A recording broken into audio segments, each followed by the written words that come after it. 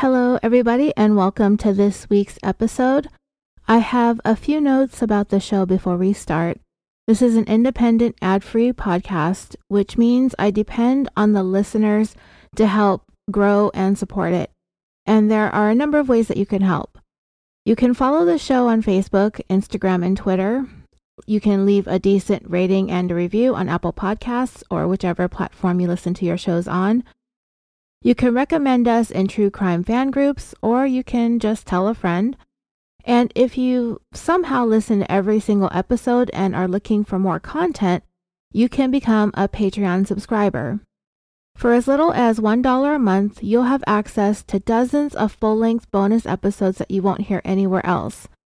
Every patron gets to listen, no matter what tier you join.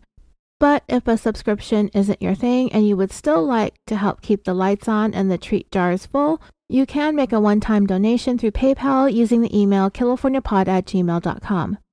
This week, I'd like to thank Lynn N., Natasha, Lynette N., Tina E., Ank K., Mary R., Johnny A., Melinda W., Jocelyn H., Kate S., Linda M., BC, Diane, Thomas O., and Beth C., for either joining Patreon, raising their pledge, or making a one-time donation. Okay, that's all I have for now, so let's get to today's show.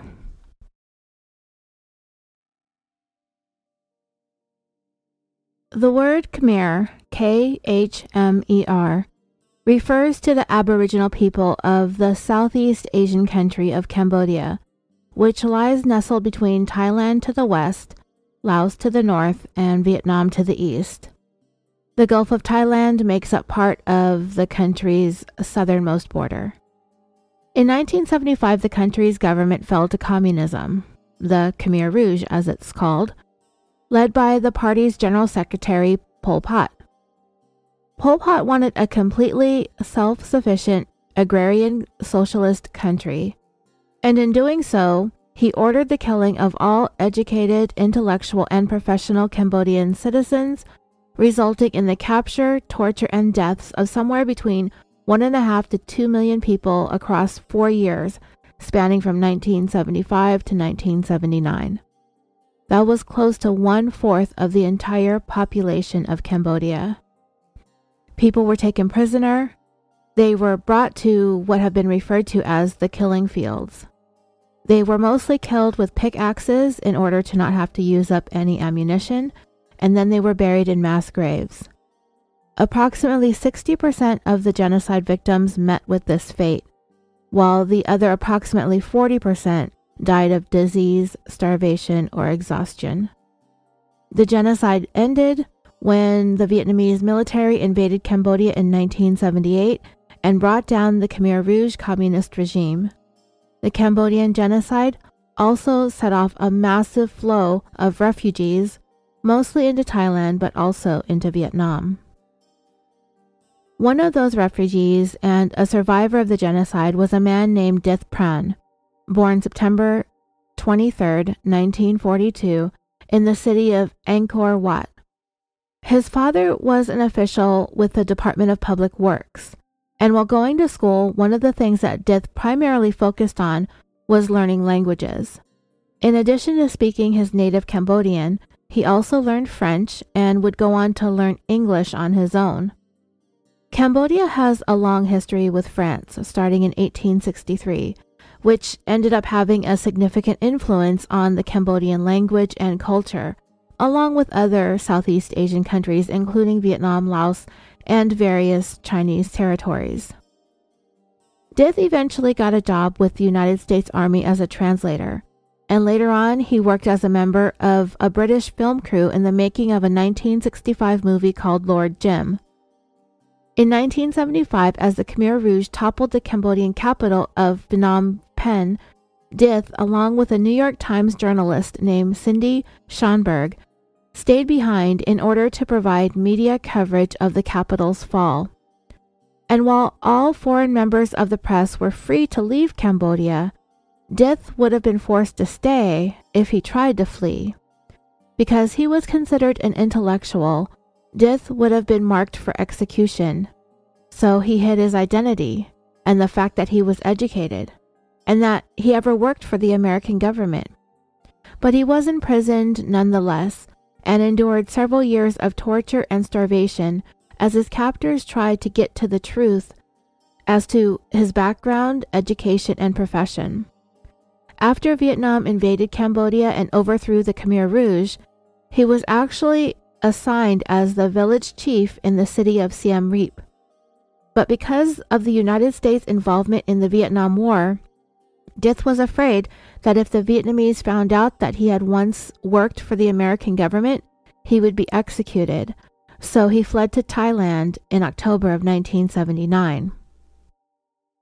Once New York Times reporter Sidney Schamberg found out that Dith survived and made it to Thailand, he flew there to have a very joyous reunion with him.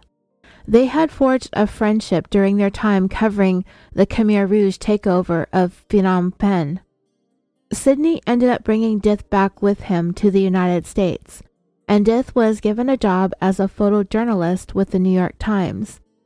Dith's life story would end up being told in the 1984 film The Killing Fields. Killing fields is a term Dith coined himself in referring to the thousands of skeletal and human remains he encountered as he made the 40-mile or 60-kilometer journey by foot to the Thai border. The critically acclaimed film was nominated for 7 Academy Awards, winning 3 of them for Best Supporting Actor, Best Cinematography, and Best Film Editing. It was also nominated for 6 Golden Globes, winning 1 again for Best Supporting Actor.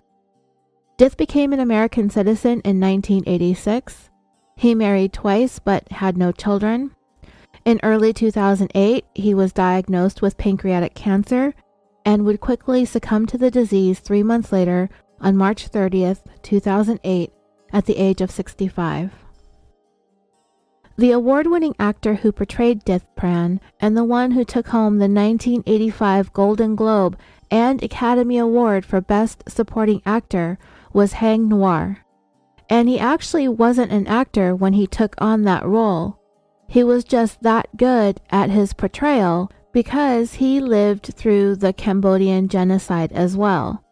His role as Dith in The Killing Fields was Haing's acting debut. And not only was Haing a critically acclaimed actor, he was also a doctor. And today I'm going to tell you about the journey Dr. Haing Noir made from the real killing fields of Cambodia to the film, and how his life ironically came to an end. In this 249th episode of California Dreaming, the tale of surviving genocide and dying on the streets of LA. Good evening, ladies and gentlemen. The 5 actors we're about to celebrate have each taken a different path on their journey here this evening. I know that none of them think of this evening as their final goal. The final goal, if any, lies within the work and in a private sense of challenge and achievement. To be chosen as the best for a piece of work is a welcome prize. To know that you've done it in a way that's best for you is every bit as sweet. The best performance by an actor in a supporting role. Adolf Caesar in A Soldier's Story.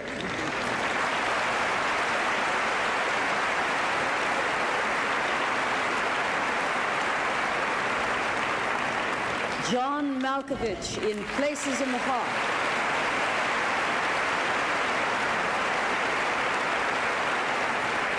Noriyuki Pat Morita in The Karate Kid.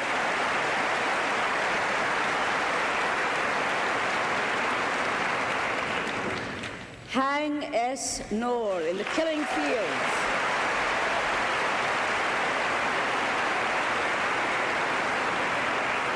Ralph Richardson in Greystoke, The Legend of Tarzan, Lord of the Apes.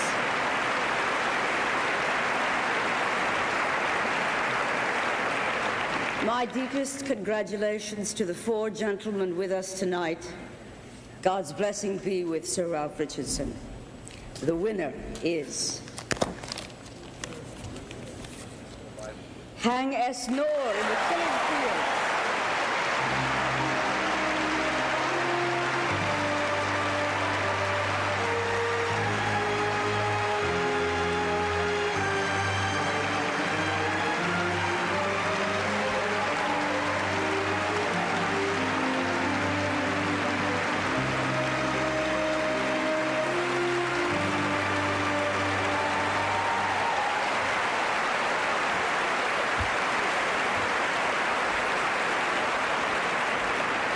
This is unbelievable, but so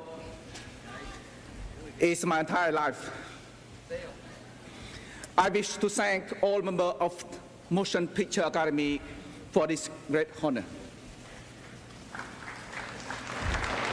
I thank David Putnam, Ron Joffé for giving me this chance to act for the first time in the Killing Fields.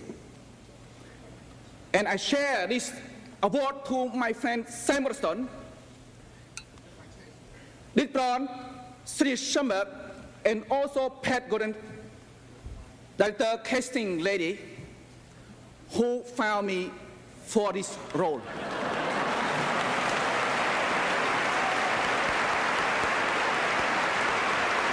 And I thank Warner Brothers for helping me tell my story to the world, let the world know what happened in my country. And I thank God, Buddha, that tonight I'm even here. Thank you very much. Thank you.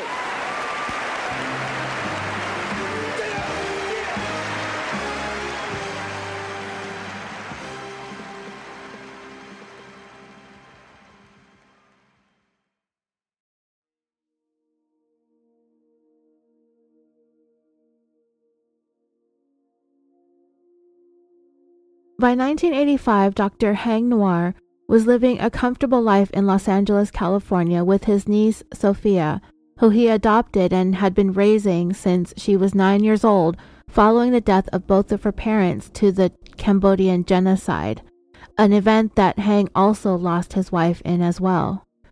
So they were basically everything to each other, Hang and Sophia, all they had left of the family they'd once had. Hang had just won both a Golden Globe and an Academy Award for his role in The Killing Fields, which tells the tale of that genocide that they had lost their family in, the genocide that they survived. It was an incredibly proud moment for Hang and Sophia, but also for all of those who lived through the atrocities carried out by the Khmer Rouge regime, for all of Cambodia and the Asian community as a whole. Hang was the very first and to this day the only person of Asian descent to win an Oscar in the category of Best Supporting Actor. And it is somewhat of a fluke that Hang even made his way onto the silver screen in the first place.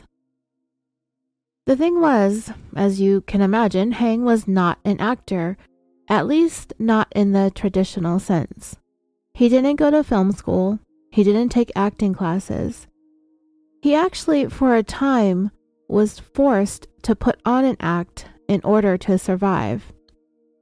And maybe he was a natural fit for the role because, like Dith Pran, the person that he was portraying, Hang survived being tortured by his captors. The genocide began following the fall of the Cambodian capital to the Khmer Rouge, and their leader, Pol Pot, called for the mass killing of all of those who were educated, intellectuals, and professionals. Prior to the takeover, Hang was a doctor, an OBGYN, in Cambodia, so he was definitely someone the Khmer Rouge would have wanted executed. In order to avoid being killed, he had to take steps to conceal his true identity. Hang did so by masquerading as an illiterate cab driver. And it would not only be Hang's life that would be at risk, but also the lives of anyone in his family, including children. Though if there were children who were orphaned but not executed, they would be abducted, indoctrinated, and then ordered to carry out some of the atrocities at the behest of the communist leaders. But Hang was never really safe from the regime.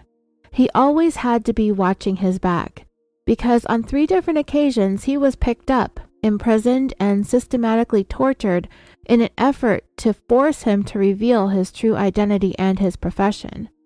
He would be restrained, tied up, beaten, tortured, and just brutally interrogated to try to get him to admit to who he was.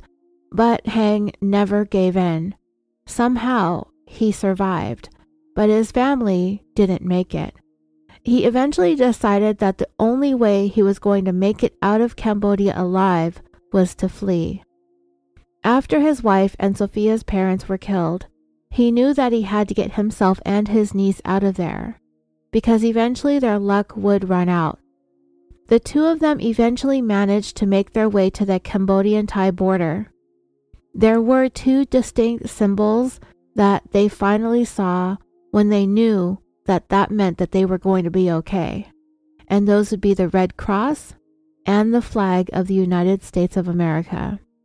When Hang saw those 2 things, he embraced Sophia and he assured her that they would be safe. Eventually, Hang and Sophia immigrated to the United States together and settled in Los Angeles, California, and focused on looking towards a better future for themselves. The thoughts of what they endured to get there and the family that they lost were never far. But they were very, very grateful and happy for this second chance at life, and being able to do so and have this freedom in America. Hang found a job as a social worker within the county, and he launched a foundation dedicated to raising money for other refugees, as well as the children of Cambodia who were left orphaned because of the genocide. It was in 1983 when the movie The Killing Fields was in the works, and Hang, just kind of on a whim, decided to go for it, and he auditioned for the role since it was based on something that was so close to home for him. When the casting director met Hang, he felt like he connected so well to the whole subject and essence of the film that Hang was offered a co-starring role alongside Sam Waterston and John Malkovich. And clearly the casting director was right. Hang was just perfect for the role, and Hang felt like the same way. It was an honor and very important for him to be able to show the whole world what had happened to him and his people at the hands of the Khmer Rouge, what it was like in Cambodia for millions of its citizens. But for Hang to go on to win numerous awards for his portrayal of Dith Pran was only the icing on the cake, and it was the confirmation for him that the American dream was indeed a very real and tangible thing, and it was happening for him in spades. Hang went from being tortured and nearly starved to death by the Khmer Rouge to winning an Academy Award for being a part of the telling of that very story within the film. Hang received his Oscar at the 57th Academy Awards, which was held on March 25, 1985. The movie that dominated the awards that year was Amadeus. And here's kind of a fun fact. I was looking around at all of the awards from that year, and Amadeus had been nominated for several of them, like lots of awards. But the Los Angeles Film Critics Awards was the only one to nominate Wolfgang Amadeus Mozart for Best Musical Score, posthumously, of course, but he came up as the runner-up to the score of Once Upon a Time in America. But anyway, nearly 11 years later, Dr. Hang Noor would meet a tragic fate. Right there in the City of Angels, the place where he had thought he had found peace, safety, and freedom. On February 25, 1996, Dr. Hang Noor was found dead in an alleyway near his home in the Chinatown area of downtown Los Angeles. He was laying next to his car. Hang had been shot twice, once in the chest and once in the leg. Later on, it would be determined that both of those shots entered his body in what was described as a downward trajectory. Based on that and the way that Heng was found, it seemed as though he was sitting in his car when whoever approached him shot him from a standing position outside the vehicle. It appeared as if Heng was just getting home and he had just parked his car, but he didn't even have a chance to get out of it before he was approached by his assailant and shot to death. The detective in charge of the investigation into Heng's murder was John Garcia. When he arrived at the scene, what he normally did was take a few minutes to look at the body of the victim as they are found, and he just looks at them and thinks about how it was that person came to be that way. What was it that happened? Because it was just a second before that they were in the last moments of their life. Detective Garcia tries to take it all in before he moves on. It's kind of a cerebral sort of a way to approach things before he moves on to the next stages of his investigation. By that time, a crowd had gathered around the area where Heng had been gunned down, and the crowd included the local media. As crime scene analysts arrived to gather evidence, they too wanted to try and figure out the how and the why of this seemingly senseless crime. After all, Dr. Heng Noir seemed like an unlikely target for a crime such as this, to be randomly shot on the street. He was an upstanding member of the community, a humanitarian, a doctor, an award-winning actor, and the why this happened was just as mysterious as the who.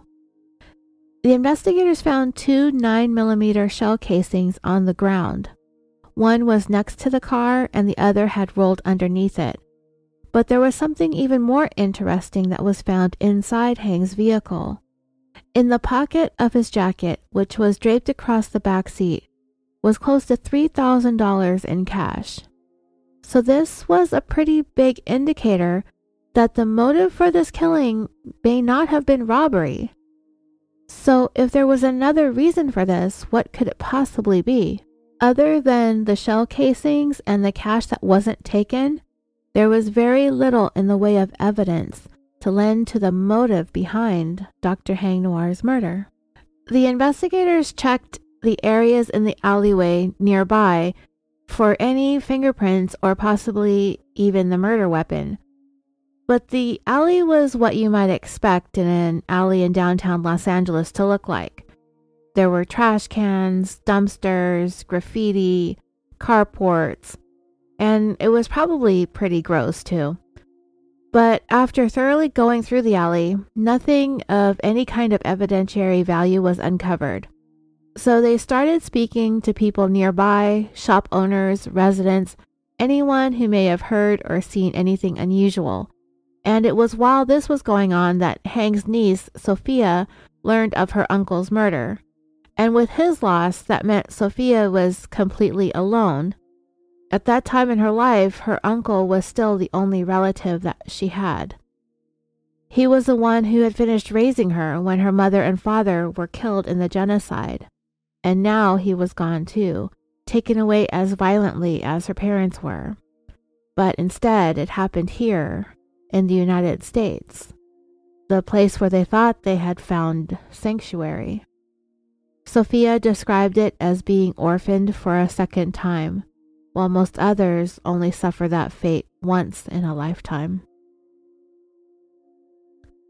Sophia was interviewed by police, and they came to learn that Dr. Heng Noir, according to her, had enemies that were quite powerful, and she believed that it was those enemies who would have had the motive to want him dead, and they certainly had the means to make it happen. You know, Heng was interested in becoming a part of the Killing Fields film project because it was a chance to put what the Cambodian communist regime did on display for the world to see. And for him, The best part of it all was the notoriety that he gained when his portrayal of Death Pran was critically acclaimed, and he won him numerous film awards, including the Golden Globe and the Oscar. Hang was using that fame as a platform to speak out about the atrocities that were carried out against the Cambodians by the Khmer Rouge. And he had made it his personal pursuit to make sure that everyone knew who was responsible, in the hopes that one day they would be made to answer to their crimes against humanity. Any chance Hang had, any time he was offered a platform to speak, he took it. He told anyone who would listen about these atrocities, beyond what the movie touched on, which was just a microcosm of what was happening in terms of the egregious human rights violations that were being perpetrated by the Khmer Rouge. It was important to Hang for the world to understand that even though the Cambodian Civil War was over, that his people were still fighting for their lives. And there was a measure of fear when it came to Hang being so vocal and publicly condemning the Khmer Rouge, that it could be very dangerous for him to speak out so aggressively against the communist leader Pol Pot. Even though by 1996, following the fall of the Berlin Wall, the end of the Cold War, and the end of communism in Russia, Pol Pot was rapidly losing power in Cambodia, and he was growing old and frail. Despite that, he still had legions of supporters and sympathizers. Pol Pot ended up dying while under house arrest of heart failure in 1998 at the age of 72. Even so, people tried to warn Hang that it was not safe for him to be so public about Pol Pot and his regime. But Hang deeply believed that it was his duty to continue to advocate for those who suffered and continue to suffer because of the atrocities Pol Pot was responsible for. He would not allow anyone to silence him. Even his niece Sophia was afraid for his safety because of him being such a public figure, speaking so openly about Cambodia. He had a great deal of influence and a very large platform, and it made him vulnerable, but Hang insisted that he needed to be the voice of those who no longer had one. He had this beautiful opportunity in America to give back, and he would not let it be squandered or taken away from him. He survived the Cambodian genocide for a reason, and standing up for the weak and suffering was a huge part of that. Like I said, the Khmer Rouge still had a very significant presence, so Sophia worried. This was a potential motive and an angle for investigators to explore. Were politics involved in Hang's death? Was this a political assassination? In addition to Hang being such a prominent figure in the Cambodian community, it was also looking like this may have very well been a political contract hit. Whoever did this did it late in the evening. There weren't any witnesses to be found. Hang was alone. His money wasn't stolen. It had all the earmarks of this being carried out by a professional assassin. They go in for the kill, and then they vanish, leaving little to no evidence or trace of themselves behind. And because of Hang's fame and him having won an Academy Award, and the fact that this was an international story, his murder was splashed across the media and the headlines. So there was a great deal of pressure placed on the detectives assigned to this case to find the person or persons responsible for Hang's murder. And the LAPD is very familiar with having to deal with high-profile cases, the media, and public pressure and scrutiny, especially if they don't get somebody into custody right away. And at the beginning of this, investigators really didn't have any answers. But if there's anything that we've learned recently from the events unfolding in the high-profile case that we're currently following, the murders of those 4 University of Idaho students, it's not necessarily a bad thing. It doesn't mean that the police don't have leads if you're not hearing about it in the media. They might have a suspect, they might not, but if they do, they have to be somewhat hush-hush. It's understandable that the public has questions and are demanding of answers, but there's always stuff going on in the background that we're just not privy to, and we shouldn't be. So that being said, it seemed in the days and weeks following Heng's murder, investigators really truly didn't have much to go on, and they weren't hiding that fact. They didn't have anything to tell to the media, even if they did have anything solid. So the fear within the Cambodian American community grew with each passing day, and the community was hit particularly hard with the fact that someone so beloved and admired, who spoke so passionately for them, was killed. His loss was a tremendous blow. He had worked so hard in advocating for them. It left a void that would be very difficult, if not impossible, to fill. Heng's murder was a very shocking thing that happened within the Cambodian community in and around the greater Los Angeles area. But it was just as shocking for those who were still living in Cambodia as well. And as much as it was important for them for Heng's case to be solved and the people responsible for his murder to be brought to justice, law enforcement did have somewhat of a difficult time connecting with the Cambodian community, building trust and developing a rapport. And it was something that the detectives on the case really didn't expect. When dealing with people from different countries, it's important to have a deeper understanding of their cultures. And the fact was, in Cambodia, if you were a member of law enforcement, then you were considered the enemy. They do not trust the police because the police in Cambodia are politically connected and they're corrupt. And another reason for concern involved the nature of Heng's murder.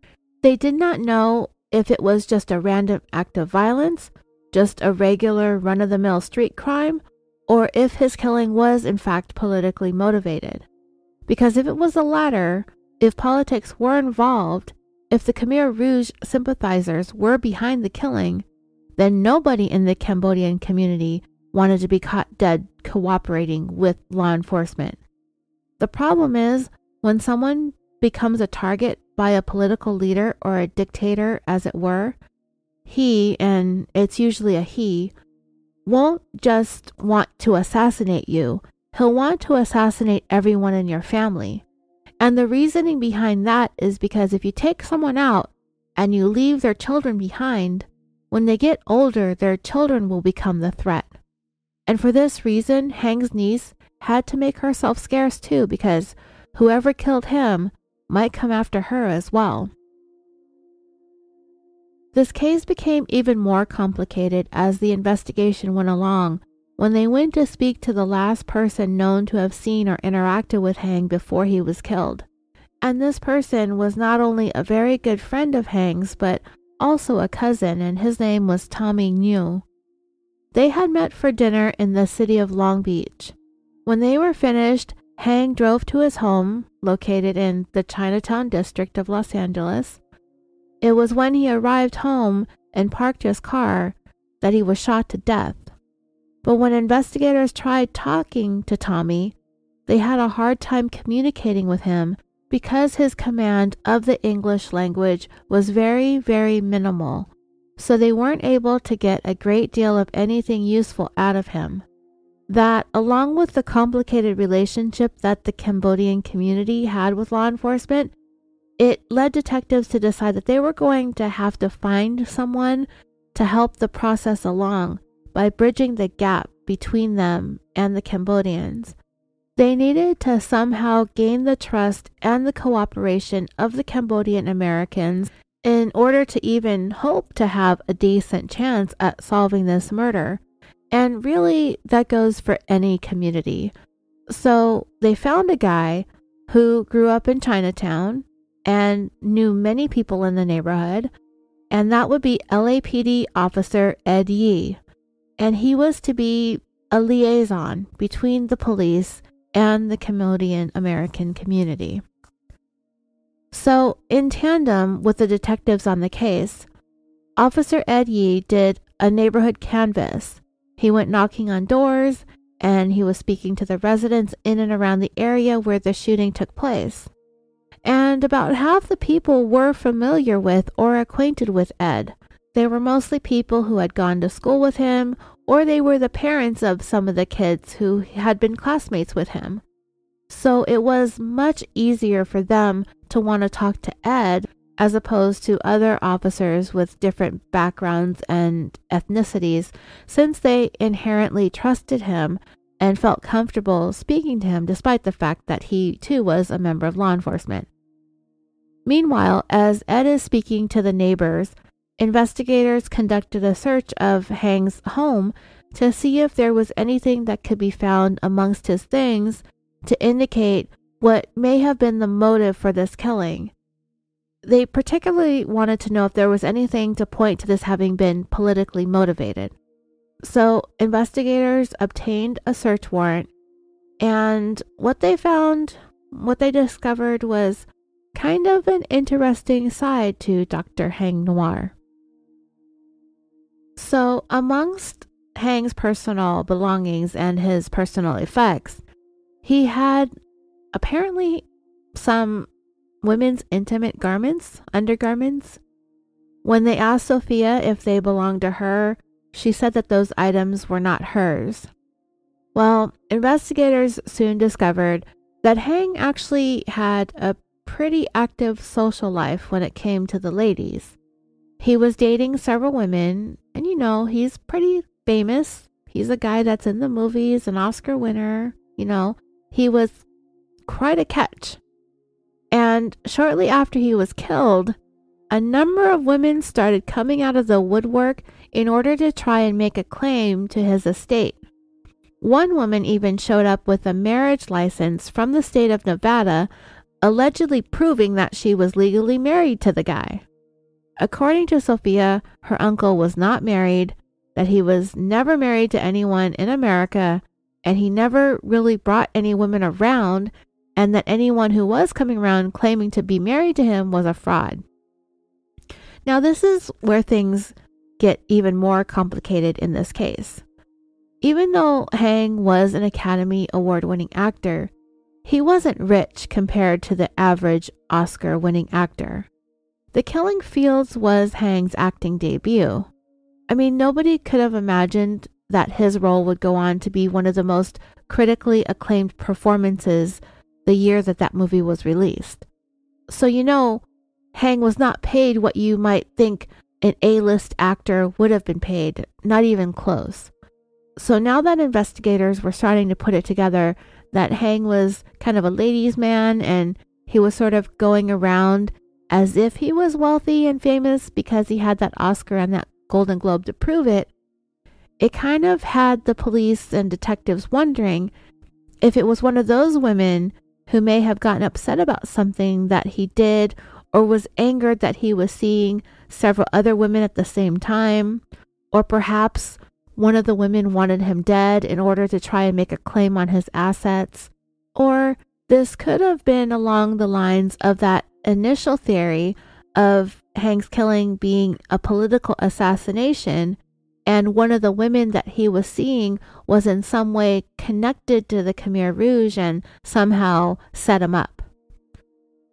Over the course of the next several weeks, investigators kept working on Hang's case, and they chased down all of those theories and those leads and those rumors, but they were unable to find anything or anyone to connect anybody to the killing. They couldn't figure out why Hang had that $3,000 with him in the car. They couldn't make that connection that they were looking for with the Khmer Rouge. They couldn't really find any actual financial reasons or motivations behind this killing, and they didn't find anyone who stood to benefit any significant amount of money as a result of his death. And the lead detective, Garcia, he was working nearly around the clock to try and solve this mystery. But it was actually when Detective Garcia was having a conversation on the phone with Hang's niece, Sophia, that led the investigation into a different direction. It was getting close to 2 months since Hang was killed when they were talking, and Sophia asked Detective Garcia if he was ever able to find a couple of pieces of jewelry that her uncle always wore that were missing. A Rolex wristwatch and a necklace with a locket on it. Detective Garcia had no idea what Sofia was talking about. This was the first he had heard about any valuables being missing from the crime scene. All this time, Detective Garcia had really been working at trying to make that political connection between Hang's murder and the Khmer Rouge. And now, here, he had Sofia telling him that her uncle had these 2 valuable pieces of jewelry that he had purchased as special mementos for himself. He had a Rolex, and that, along with the gold chain and a locket, were the 2 things that he wore everywhere that he went, and the locket was something that he never took off.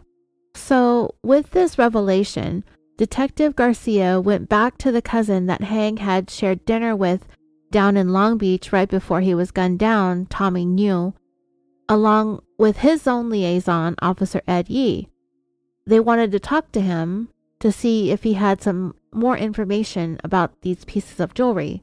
And in speaking to Tommy, they discovered that some pictures of them were taken at that dinner get-together. And when the detective had a chance to look at those photos, it was clear that that Rolex was indeed on Hang's wrist. So this brought them back to the possibility that this murder was a robbery, a theory that they had dismissed early on because of the cash that wasn't taken. But you know that the money was in a jacket pocket that was draped across the back seat. If this was a robbery, then they could have missed it, or they didn't stick around long enough to rifle through the contents of the vehicle. So Detective Garcia put the political assassination theory on the back burner and refocused on this being a robbery.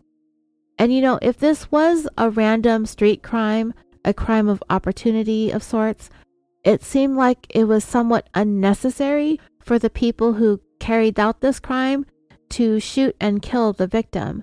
You don't have to kill somebody in order to snatch a gold watch and gold chain.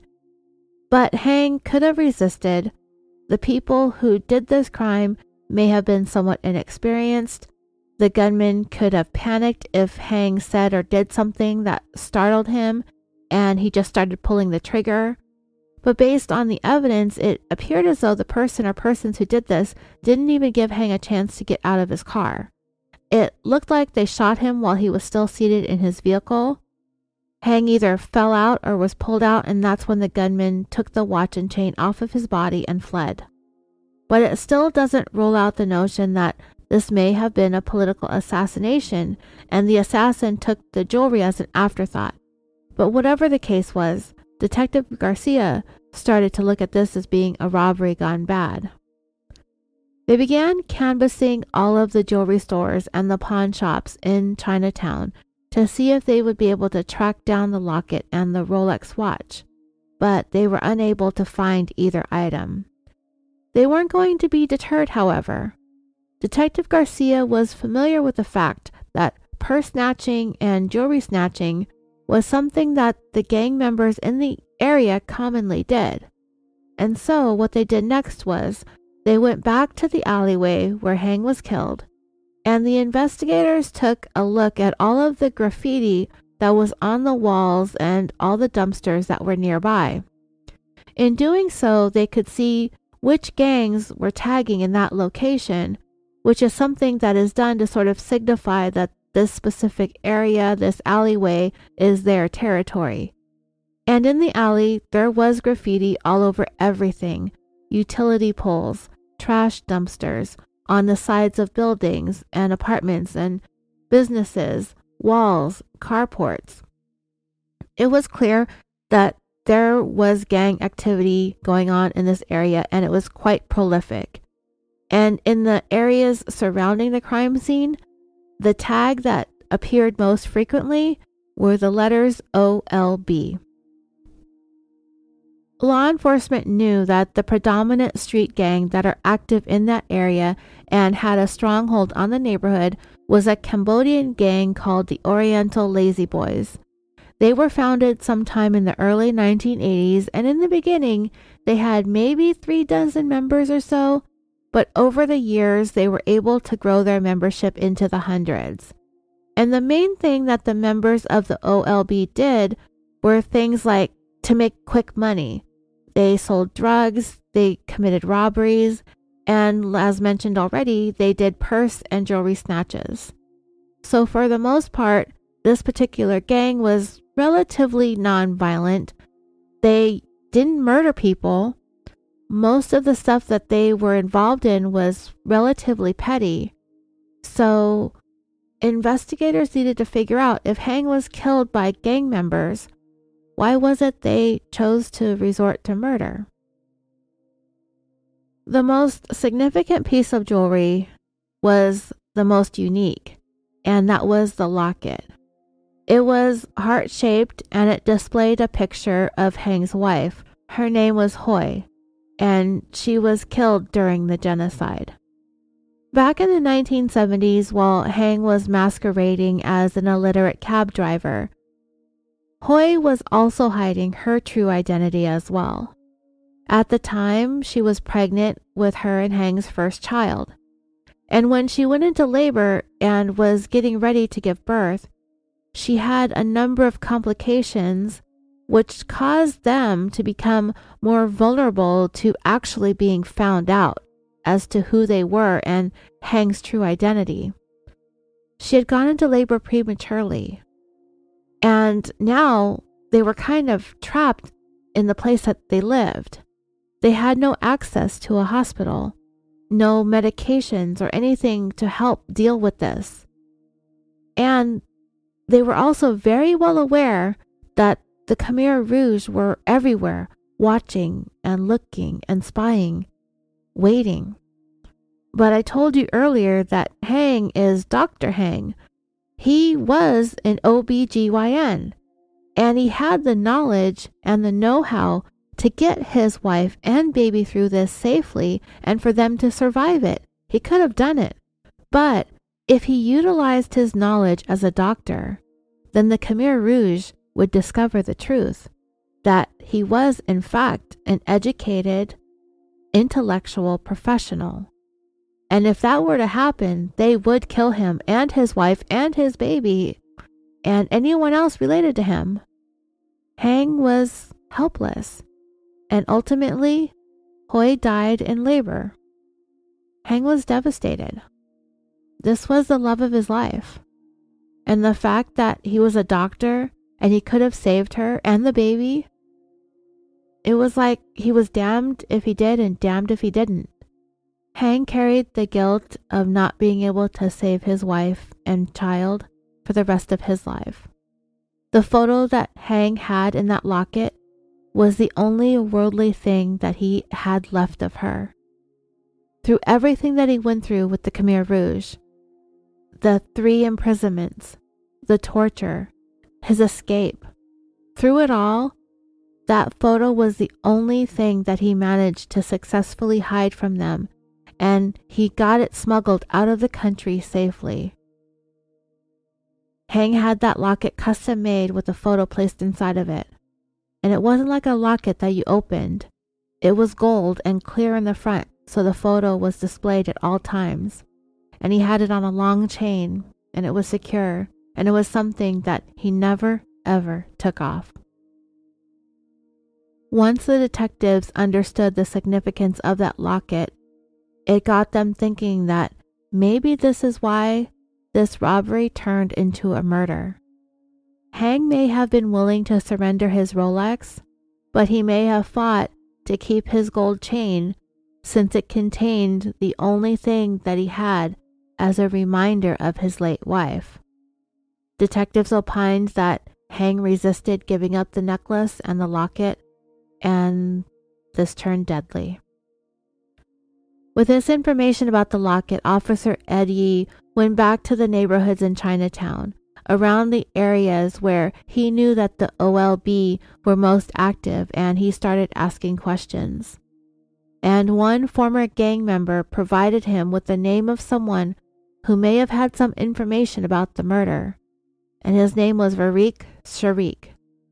So Ed tracked down Varik and brought him into the police station for an interview. And not surprisingly, Varric did not want to say anything. He didn't want to have anything to do with this out of fear of being killed for cooperating with the police. He didn't want to be anywhere near this investigation. But after a few interviews, along with Detective Garcia, they were able to slowly build a measure of trust with Varric. He finally opened up to Detective Garcia and Officer Yee. He revealed to them that he was in the alley the evening of the killings. He was a little ways up from where it happened, and he was getting into his car when he suddenly heard the sounds of gunshots. And then when he looked, he saw 3 men running through the alleyway, and they were headed in the direction where he was at. As they got closer, he could see that he knew who these guys were. He recognized them from the neighborhood. He knew that they were members of the OLB street gang. Varric said that when they saw him, they ordered him to let them in his car and to give them a ride to the home of another member of their gang. Because Varric knew that they were gang members, he felt like he had to do what they were telling him to do, as if he didn't have a choice. Even though he was providing the police investigators with this information, Varric was still not wanting to definitively point at any of the gang members. He didn't want to give names or identify them. But after several more interviews that lasted for many, many hours, they finally got Varric to crack, and he gave them the names of 3 members of the OLB, and their street names were Solo, Rambo, and Cloudy. So with that information, Detective Garcia got together some photos of known members of the OLB gang from the LAPD Gang Unit Task Force, and he showed Varric an array of pictures and asked him to identify the 3 guys. Right away, he chose the photos of 3 men. Tak Sun Tan, he was known as Rambo, Jason Chan, his name was Cloudy, and Indra Lim, and his street name was Solo. Varric was certain that those were the 3. He didn't waffle. He didn't say that he was unsure. He was positive. And he also told the detectives the location of where he drove them to that night. The address turned out to be the home of another OLB gang member, and his name was Tol May. He went by the street name T-Bone. So Officer Yee went over to T-Bone's house to see if he had a story that matched what Varric told them. They figured it would be better if Officer Yee went without Garcia because of the general mistrust of law enforcement and Ed's ability to connect and have a rapport with the people of the Cambodian community. When Ed knocked on the door, T-Bone's dad answered, and he told Officer Yee that his son had been tipped off that the police were going to be looking for him, and he up and left for the state of Washington. And he left very quickly. He grabbed a bag with a few items and he booked it. So they got the address of the family members that they had in Washington, which is where they were sure T-Bone was going to go and hide. Officer Yee was lucky that T-Bone's family was willing to cooperate the way that they did. So when they got that information, they contacted law enforcement up in Seattle, and they explained to them what was going on, that they were looking for a possible witness in this murder. So the Seattle police put a couple of their officers on it, and they were able to track down T-Bone, and they took him into custody. Detective Garcia and Officer Yee were on the next flight up there to Seattle to see him and to question him, and to hopefully find out if what Varric told them was the truth, and if there was anything more that he knew about these 3 suspects and their involvement in Hang's murder. But it was not going to be easy by any stretch of the imagination. These gang members are really, really hard to break down and get them to open up. It took hours upon hours of the investigators talking to him in order to gain his trust, to a point that they actually got T-Bone to break down into tears, and that is when he caved. T-Bone told Detective Garcia and Officer Yi that a couple of weeks before Hang was murdered, one of the suspects, Jason Chan, had a gun, and T-Bone was able to identify a picture of a 9mm handgun as being the one that he had seen, which is consistent with the shell casings that were found at Hang's murder scene. T-Bone then went on to say that the evening of the murder, the three suspects had come to his house and said that they were going to go rob someone in order to try and get some money for some drugs. The three of them left, only to return a short while later, and when they did, they were knocking on the door with a type of knocking that was very intense and kind of panicky. It was the same three guys. T-Bone opened the door and they hurried past him and slammed it shut. One of them had a gun in his hand and exclaimed that they had just shot somebody. This is what Detective Garcia and Officer Yi had been waiting to hear for more than 2 months by then. So after they got this information from T-Bone, they did what they had done with Variq. They showed him an array of pictures of various OLB gang members and asked him to identify the 3 individuals that had shown up at his place that night. And T-Bone picked the same 3 individuals that Variq had: Solo, Rambo, and Cloudy, aka Tak Tan, Jason Chan, and Indra Lim. Detective Garcia now had his suspects, and they had 2 separate individuals independent of one another identifying the same 3 men. With that, the investigators had enough information to get arrest warrants for all 3 of them, and from there it only took a few days to get all 3 of them into custody and booked on first-degree murder charges. The prosecution believed that as Hang was getting home from that dinner with his cousin Tommy Nhu, he parked his car and then was approached by Tan, Lim, and Chan. It is believed that they tried to take the gold chain from around his neck, most likely by way of just grabbing it and yanking it off of him. It is believed that as Hang was sitting in his car, these guys went in for the chain, but Hang tried to prevent them from taking it since it had so much sentimental value to him, even going so far as to offer them his Rolex. They believe that a very brief struggle for the necklace ensued, but neither party was willing to relent, so the person who was known to have had possession of the gun, as witnessed by T-Bone about 2 weeks earlier, opened fire when Hang refused to cooperate, and he ended up shooting him twice, once in the leg and once in the chest, killing him. They then took the necklace with the locket and fled the scene. The reason why they didn't search the car any further and take the $3,000 that was in Hang's jacket pocket was because the police had information regarding another vehicle that was approaching the scene of the shooting unexpectedly, that this vehicle had turned into the alleyway immediately after the shooting, and it was the investigators who came to believe that the appearance of this vehicle ended up spooking the 3 suspects, causing them to flee without having searched Hang's pockets or his car for anything more to steal. The murder trial for Tan, Lim, and Chan was set to begin in February of 1998, a little more than 2 years after the murder.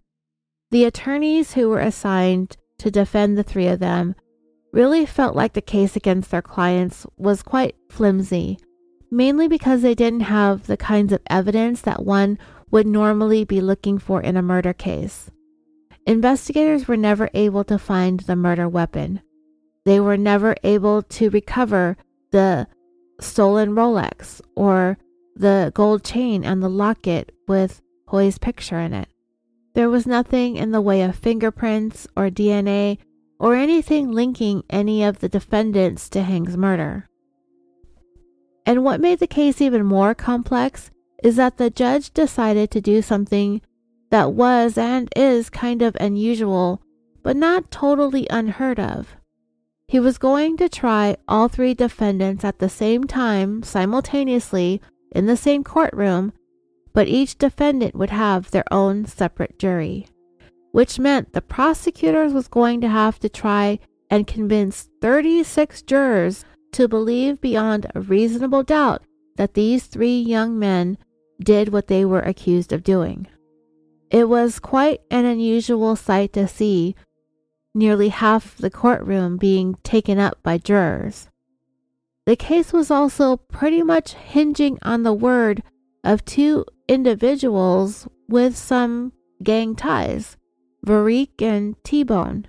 It was Varick who stated that he was in the alley at the time of the shooting, that the three defendants came running towards his car and ordered him to give them a ride, and he ended up dropping them off at T-Bone's house. And T-Bone's statement was that the three defendants admitted to him that they had just shot someone that night.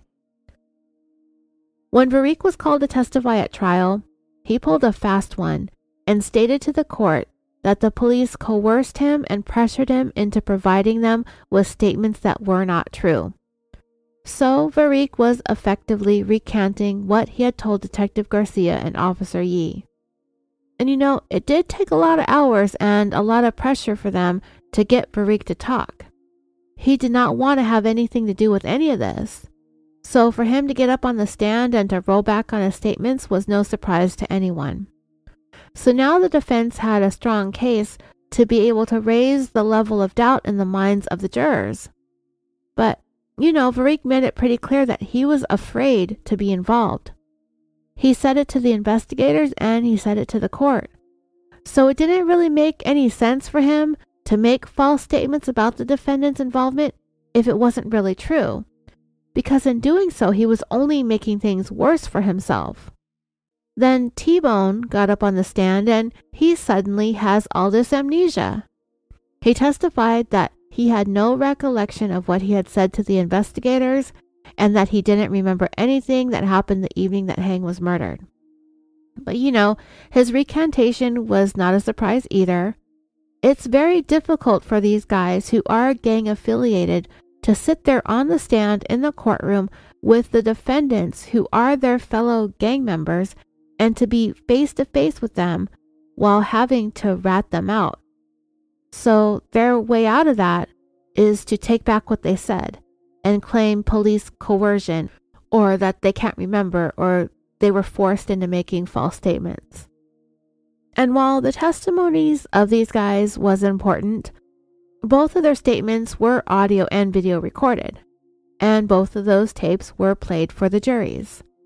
And Varick's recorded statement was particularly important because the jurors were able to see that Varick said what he said without really being under any kind of pressure or duress from the police.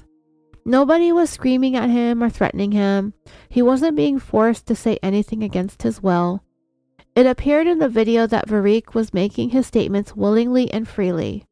He was saying in his own words what he witnessed in the alleyway the night of the murder and what happened immediately following the shooting. While T-Bone was on the stand, his videotape recorded statements were also played, and he started looking pretty sheepish as it was played for the courtroom, and he kind of started to slink down into his seat. If T-Bone could have had that floor open up and swallow him whole, he would have pretty much wanted that to have happened in that moment. It was on full display right there on the TV that he was the one who named the three suspects, his fellow gang members, and they were sitting right there watching the video along with the juries as T-Bone named every one of them and picked their pictures out of the lineup. T-Bone suddenly had this unexpected outburst on the stand. After that videotape of him snitching out his friends was played, he became very emotional and upset, and he turned to the three defendants and he told them something along the lines of, "To all my homies, I'm sorry. I just want to say I'm sorry. I know you want me dead because of what I did, but I'm sorry." However, all that outburst did was confirm to everyone who was looking on that he was lying to the court when he said that he didn't remember, and it corroborated the fact that the statements he did make implicating the defendants were true. And while T-Bone was probably making a plea for his life, More than anything, it played right into the prosecution's case and into the fact that they had the right men on trial. So the defense attorneys needed to make one last Hail Mary attempt to plant that reasonable doubt back into the minds of the jurors by making the contention that Hang's murder wasn't a robbery gone bad by some gangsters, but instead was a sophisticated political assassination carried out by sympathizers of the Khmer Rouge, that this case was bigger than the LAPD could handle, so they were going after these small-time petty criminals who were only 18 and 19 years old at the time of the murder, in order to bring a quick and easy close to a case that had become so high profile in the media both here in the United States, but internationally as well. It was very nerve-wracking when the case was handed over to the jury, because it's so rare that you have to try and convince more than 12 people of a person's guilt. This time, they had to convince 36 people, and all 36 of them had to be convinced beyond a reasonable doubt. And even more nerve-wracking was the fact that the juries took 7 days to deliberate the fate of these 3 young men. In the end, all 3 juries found all 3 defendants guilty of first-degree murder. The verdict was announced on Thursday, April 16, 1998, and this verdict came down on what would be a very significant day for Cambodians around the world for a couple of reasons.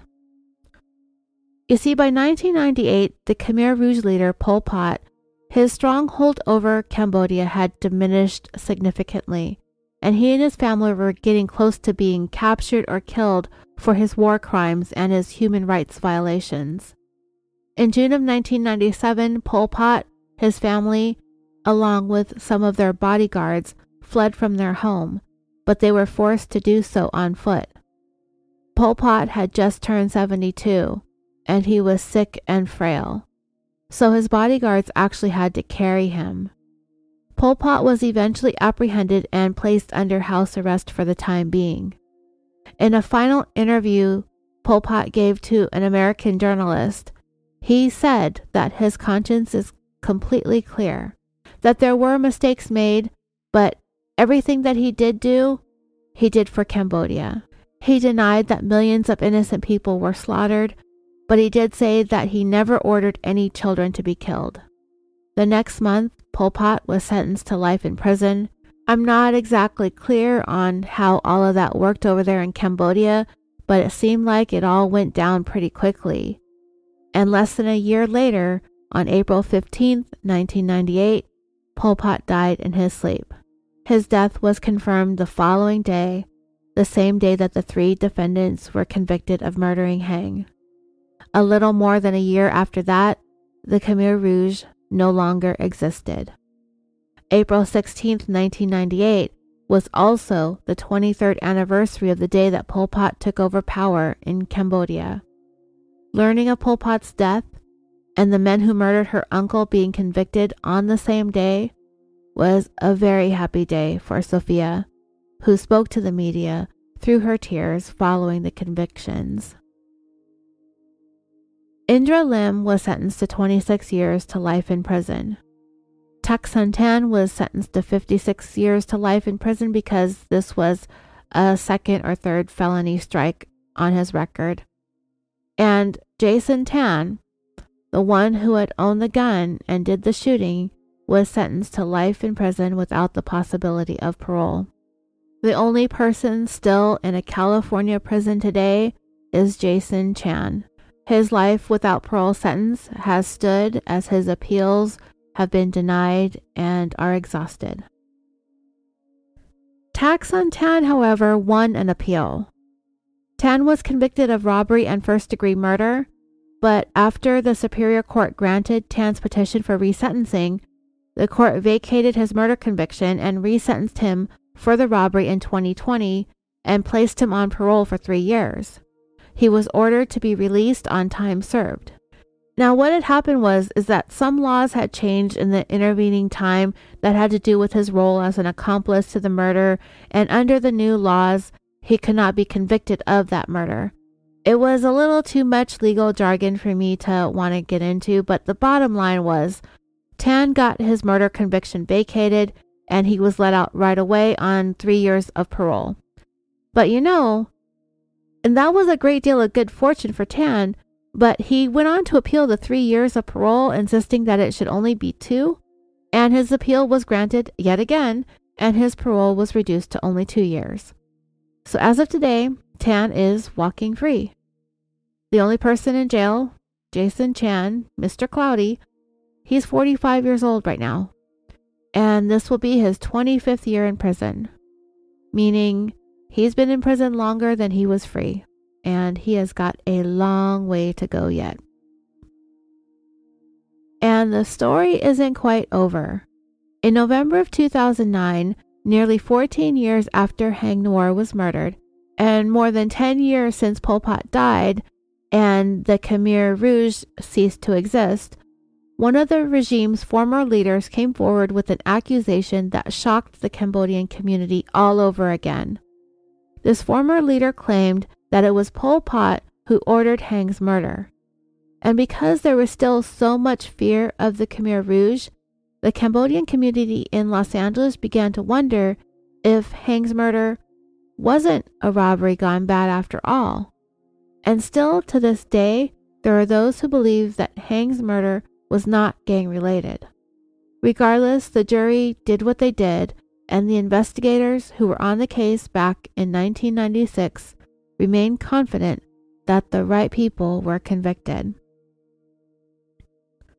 The irony of what happened to Dr. Heng Noor is not lost on any of us, I'm sure, but it is especially true for the Cambodian community. His death was a loss that is still mourned. For this man to have survived the atrocities of the genocide, to have made his way to freedom in the United States, for him to have given back to the community, to become a humanitarian and an award-winning actor, and for him to use that platform to continue to carry the message of what Cambodians went through, so it would never be forgotten, to only be cut down in some random act of street violence. It was a devastating loss that continues to reverberate through the Cambodian community to this day.